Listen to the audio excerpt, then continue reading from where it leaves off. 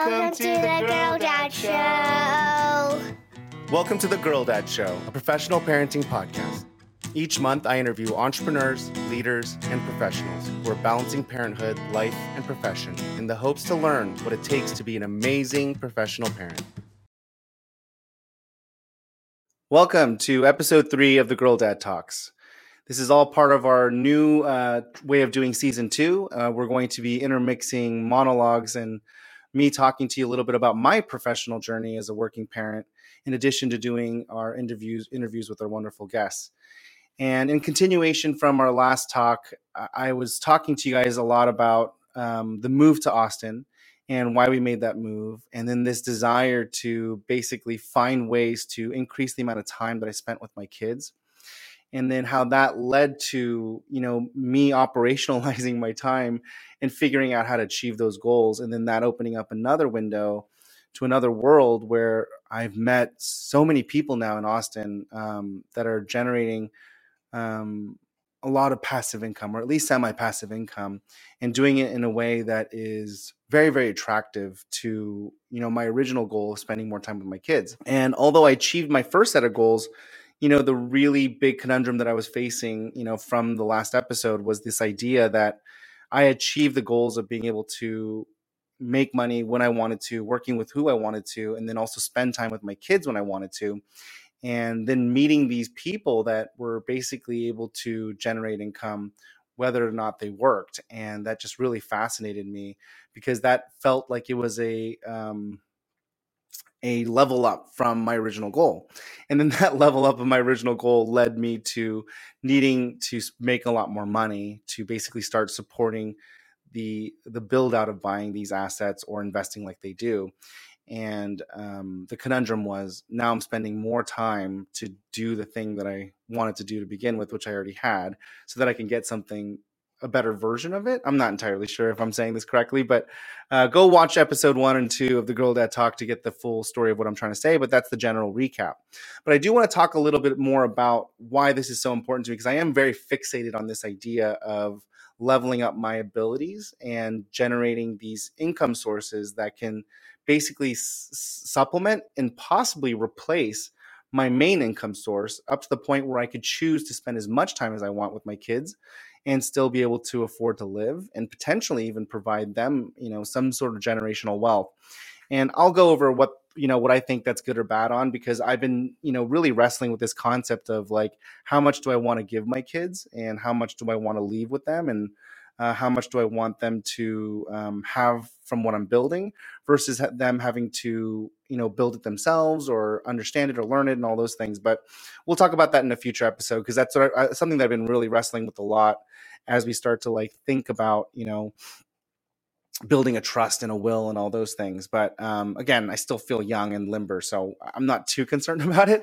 But for today, I do want to talk to you a little bit about the number one thing that I've been working on since last year. And I made this decision to pivot from consulting to really figuring out how to generate passive income or semi-passive income. And one of the biggest things that I learned from interviewing hundreds of people that have been able to navigate this infrastructure and system is that they have a good mix of real estate. Almost every one of them, I'd say the vast majority of them. I mean, there were some that, got out of real estate, but the vast majority of them still held a significant portion of real estate as part of their passive income sources. And I started to investigate real estate very aggressively and started to learn as much as I could, listening and reading Bigger Pockets, interviewing and talking to as many real estate investors as I could, understanding the ecosystem and the landscape, and just really getting into it.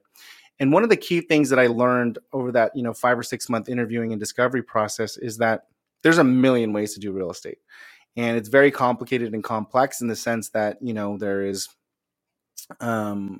different reasons and different purposes. There's different types and classes.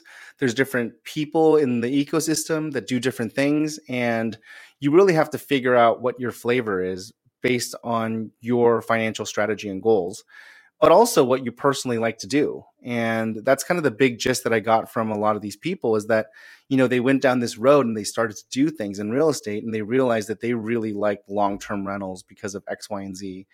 or they like short-term rentals because of X, Y, and Z, or they like commercial because of X, Y, and Z. And so figuring out what your shtick is and what your strategy and what jives with you is like the biggest lesson that I was given immediately by a lot of these investors, or at least that I culled from the demographical data that I was documenting from all these interviews. And so I set out a plan to essentially try to do as many different types of deals as I could over the next few years. And the second thing that I tried to do was also figure out what was a good number for me to achieve for. So, in any good business, in any good goal, you want to set an objective, and you want to make sure that it's measurable, and if possible, time box it. And so I set an audacious goal of 200 doors in 5 years.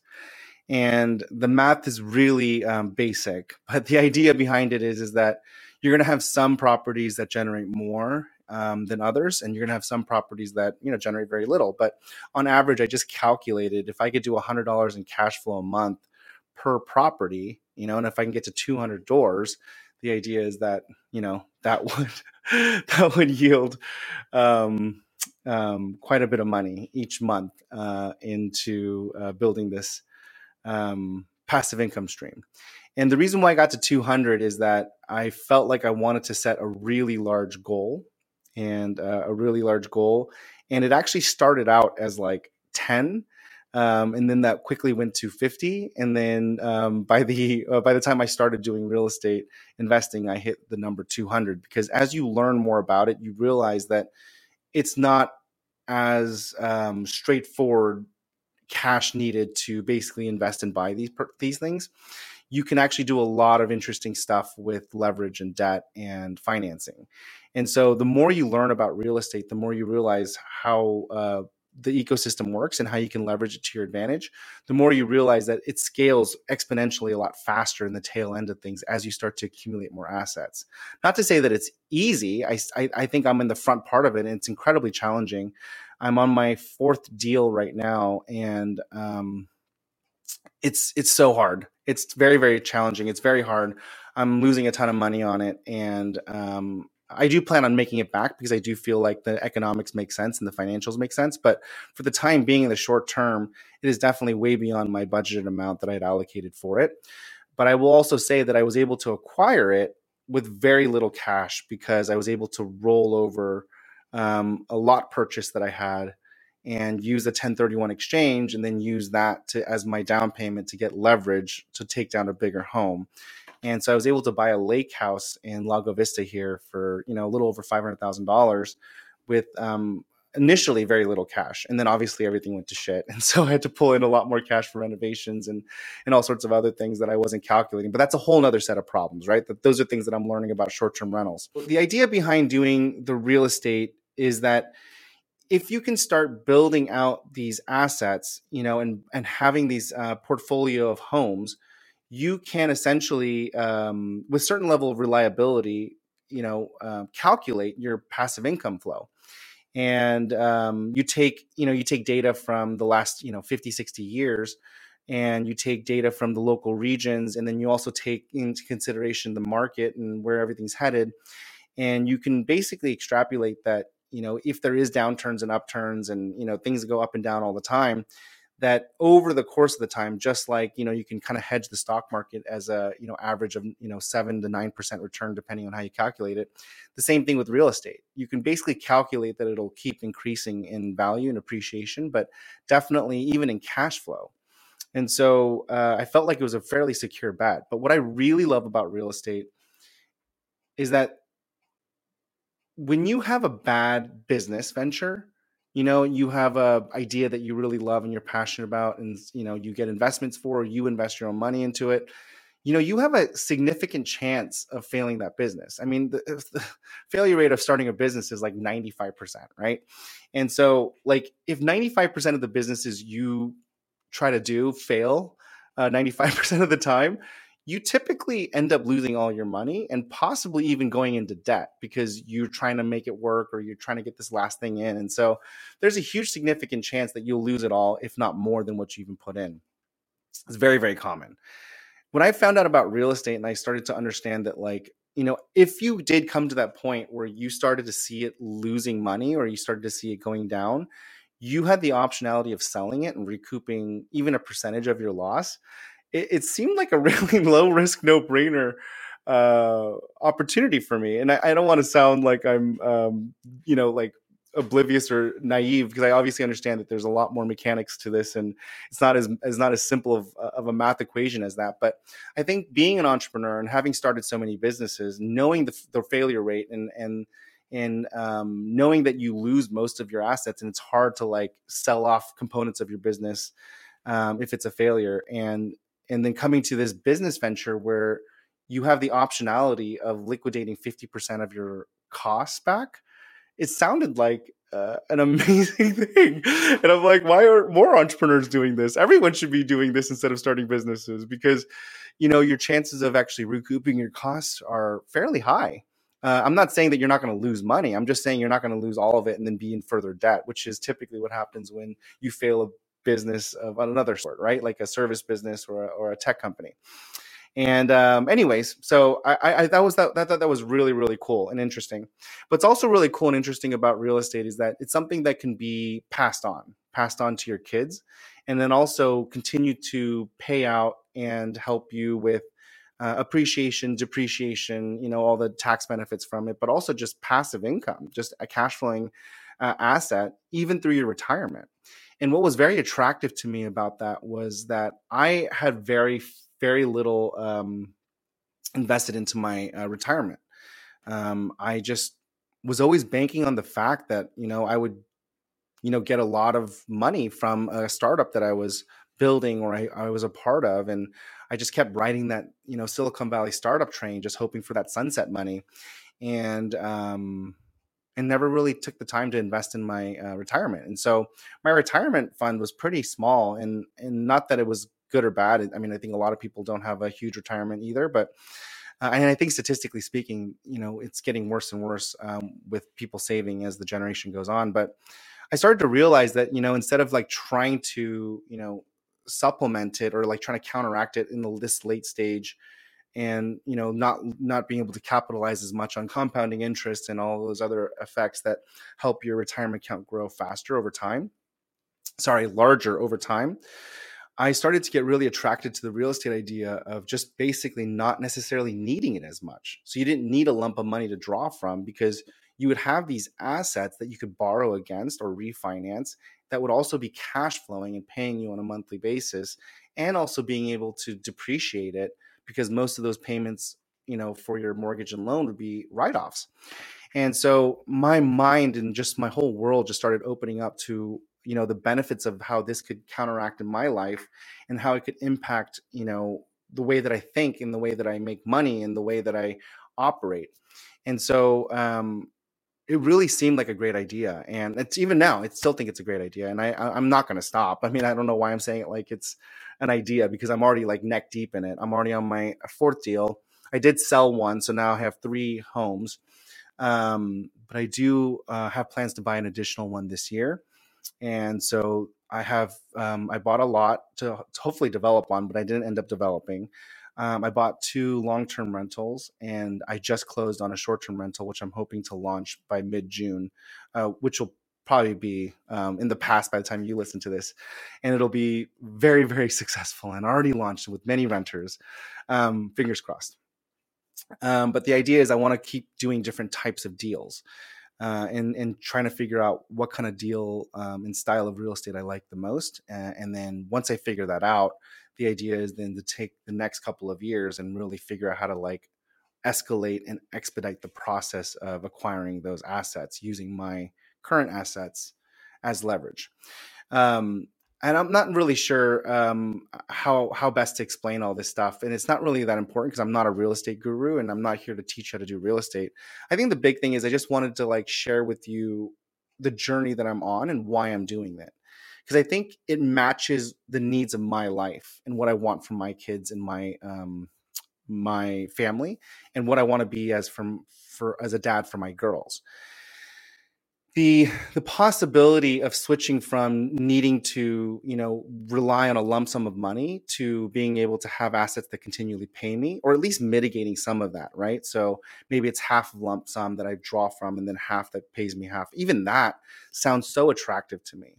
And then being able to have the optionality of being able to like give something to my kids, when they become of age, or if they choose to, become, a starving artist because they want to be passionate about, creating art. And I could basically afford them some level of basic income through, these real estate assets. That is also very interesting to me. I'm not sure if I'll do it, but it's interesting to have the optionality. And circumstantially, it's one of the few things that I can do right now to circumvent the fact that I didn't plan really well for my retirement at an early age. And I started saving for my retirement at 40 years old, which is really embarrassing and late in the game. I know you should shame me, but I was very, very risk tolerant in hitting something big with the startup game. But c'est la vie. What are you going to do? And so circumstantially, given the odds that I had stacked against me, this also seemed like a great way to counteract that need to have a large lump sum of money to retire happy and successfully. And so that's why I started this real estate venture, because I'm trying to figure out alternate ways to build something for myself and my family. And it goes back to being able to spend more time with my kids. And I'm not entirely sure how well I'll do with it. And I'm not entirely sure if I'll achieve my goals of 200 doors, but I do want to keep striving for it, because just like any other business that you partake in, or any kind of a project you take in, you do need to set an audacious goal. You want to set something that is going to challenge you and really make you think and try different things that you haven't thought were possible or reasonable even.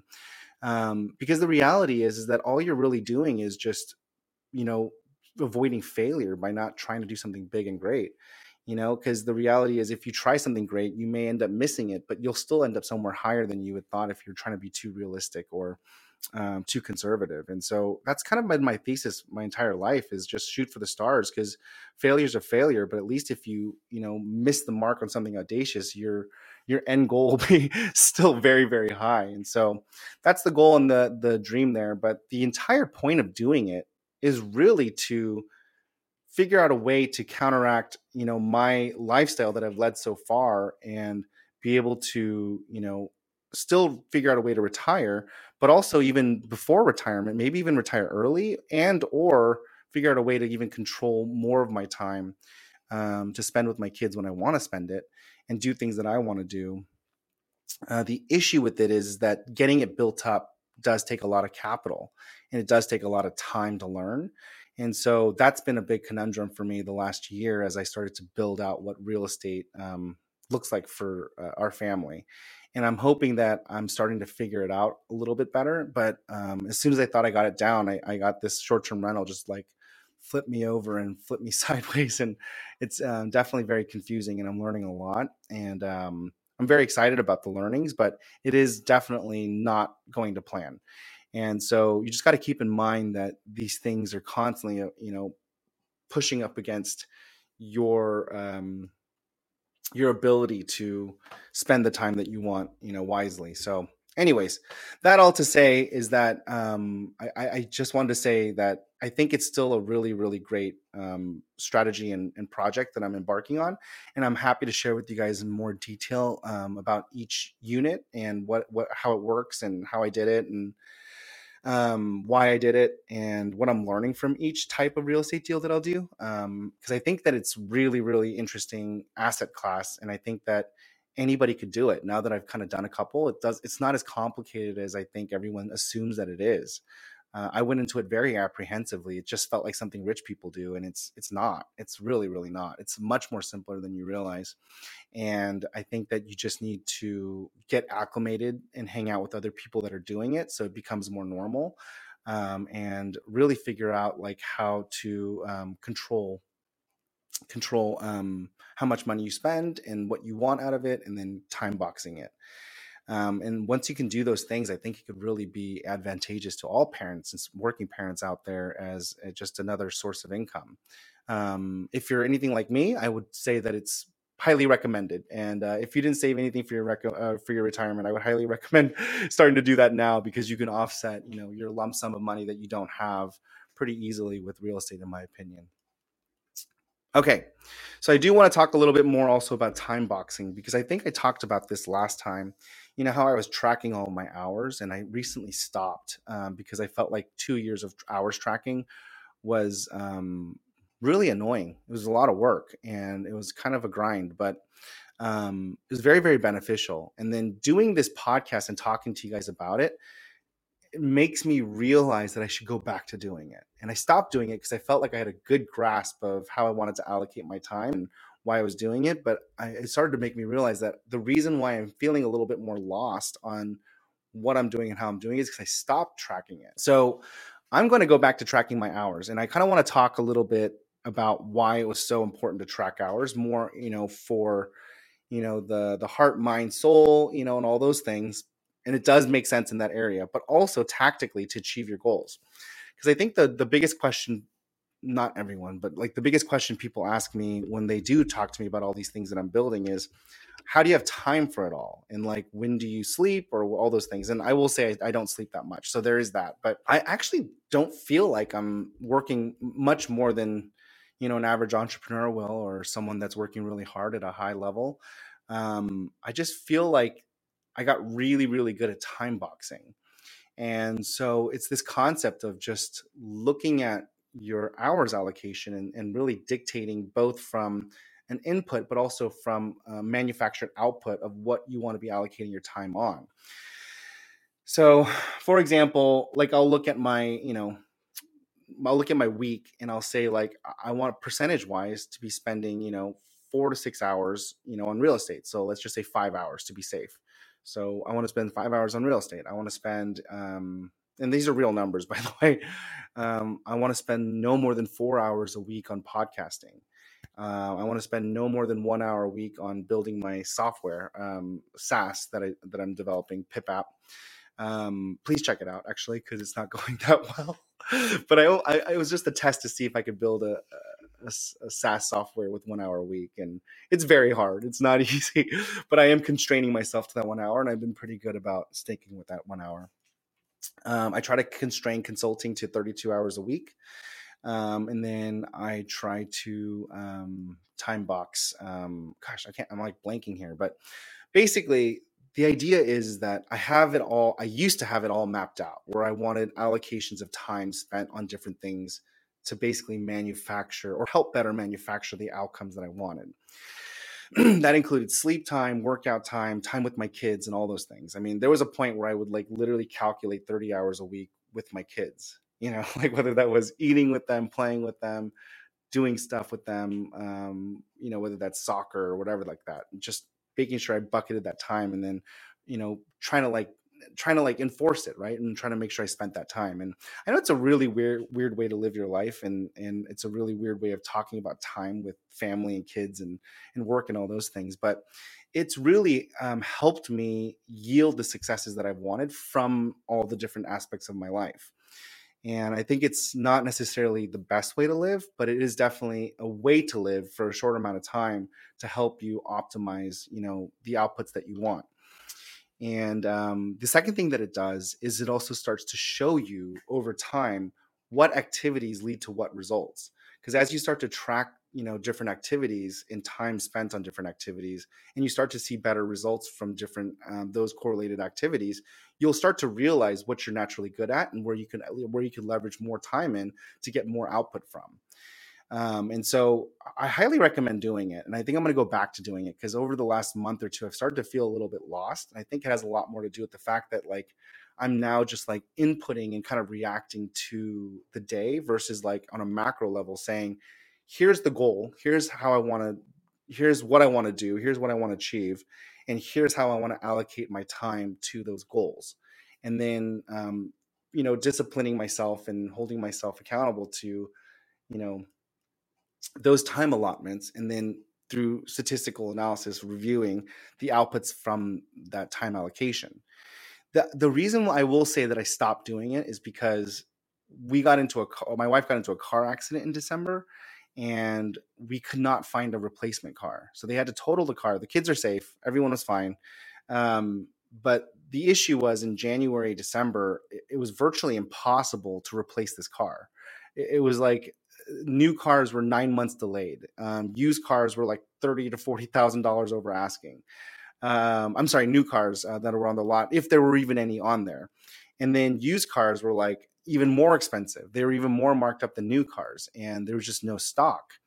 And we specifically needed something that was capable of, taking two kids around and all those other things. So even more fine-tuned than that. And so just in the worst peak of like the car stock timing, we needed to purchase a car. We also needed to share a car during that time, deal with the rentals, deal with the insurance. None of the vendors were available for 3 months. Like in the insurance, it was just a weird 2.5, 3 months. It was one of the worst times of my life, I would say. Because the amount of logistics and communication and trade-offs between Amy and I to make sure the kids were taken care of, they got to school, they got to soccer. We moved things back and forth between, my Prius and this, and then trying to find a rental car was virtually impossible. And I'd have to cancel meetings to go try to like run over to this thing 20 miles away because they said they have one if I went there right now, and then I would miss it. And long story short, it was just a really terrible time. And I quickly realized that time boxing is good and it's a good activity, but the way that I had time boxed it up to like every aspect of my life didn't allow for life to happen. And I think it allows for life to happen in small instances, and you can like self-correct it and then fill the spots in later on and like kind of soak it all up over the course of the next few weeks. But a big problem like a car accident, during, a shortage of car suppliers, manufacturers, repair shops, rental cars, all those things just really showed to me that it's virtually impossible to not let life happen. And you can't pre-plan and dictate everything in a time box fashion. So that's kind of why I stopped. But now stopping it for 5 months, it's now May, and I haven't time boxed in 5 months, and kind of like thinking back on how beneficial it was. Now I'm going to go back to time boxing, or at least time tracking. But this time I'm going to go into it with a little bit less scrutiny and like just less. So maybe I won't pack in 60 hours of work time a week, right? Or maybe I won't like maximize, my work time. It'll be maybe 30 hours of work time. And then I'll try to fit everything into that smaller amount of time so that there's a little more cushion on either end to basically soak in life. And then if I do more work, great. If I don't, then I won't. But the reality is that I always try to allocate time for my kids and, spending time with them, whether that's at dinner or practice or on the weekends. And as weird as that sounded, blocking off 32 hours a week for my kids, I think was actually really helpful. I mean, it's not that like, I know there's quality matters more than time, but I look back at the last 5 months and I'm actually pretty sure I spent less time with them than I did previously when I was tracking my time. And maybe that's just because of the way my brain works and the way that I operate, but I'm not really happy with that. And so I think I'm going to go back to time boxing and time tracking, especially if it's just for the fact that I want to make sure that I'm protecting a certain amount of time for my kids. And I want it to be very significant. I want it to, like, when I look at the report and I see all the different things color coded, I want my time with my kids to be the biggest color. And if that's what it takes for me to do that, that's what I'm going to do. And obviously I'll do my best to make sure that it's qualitative as well. So for those of you listening saying it's not the amount of time, it's the quality of time, I get it.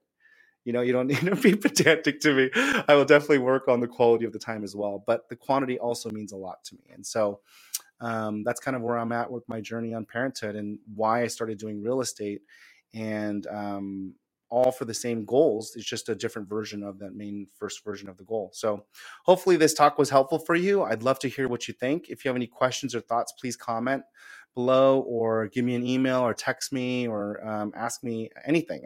I don't even really know where I'm going with these talks. I'm just kind of talking freely with no agenda or script. So I'd love your participation in helping me unpack what I could talk about and what you're interested in learning more on. Thanks for listening, and I hope to see you next time. Bye. Thank you again for listening to another episode of The Girl Dad Show. If you enjoyed listening to this episode, please take a moment to give us a review on your podcast service.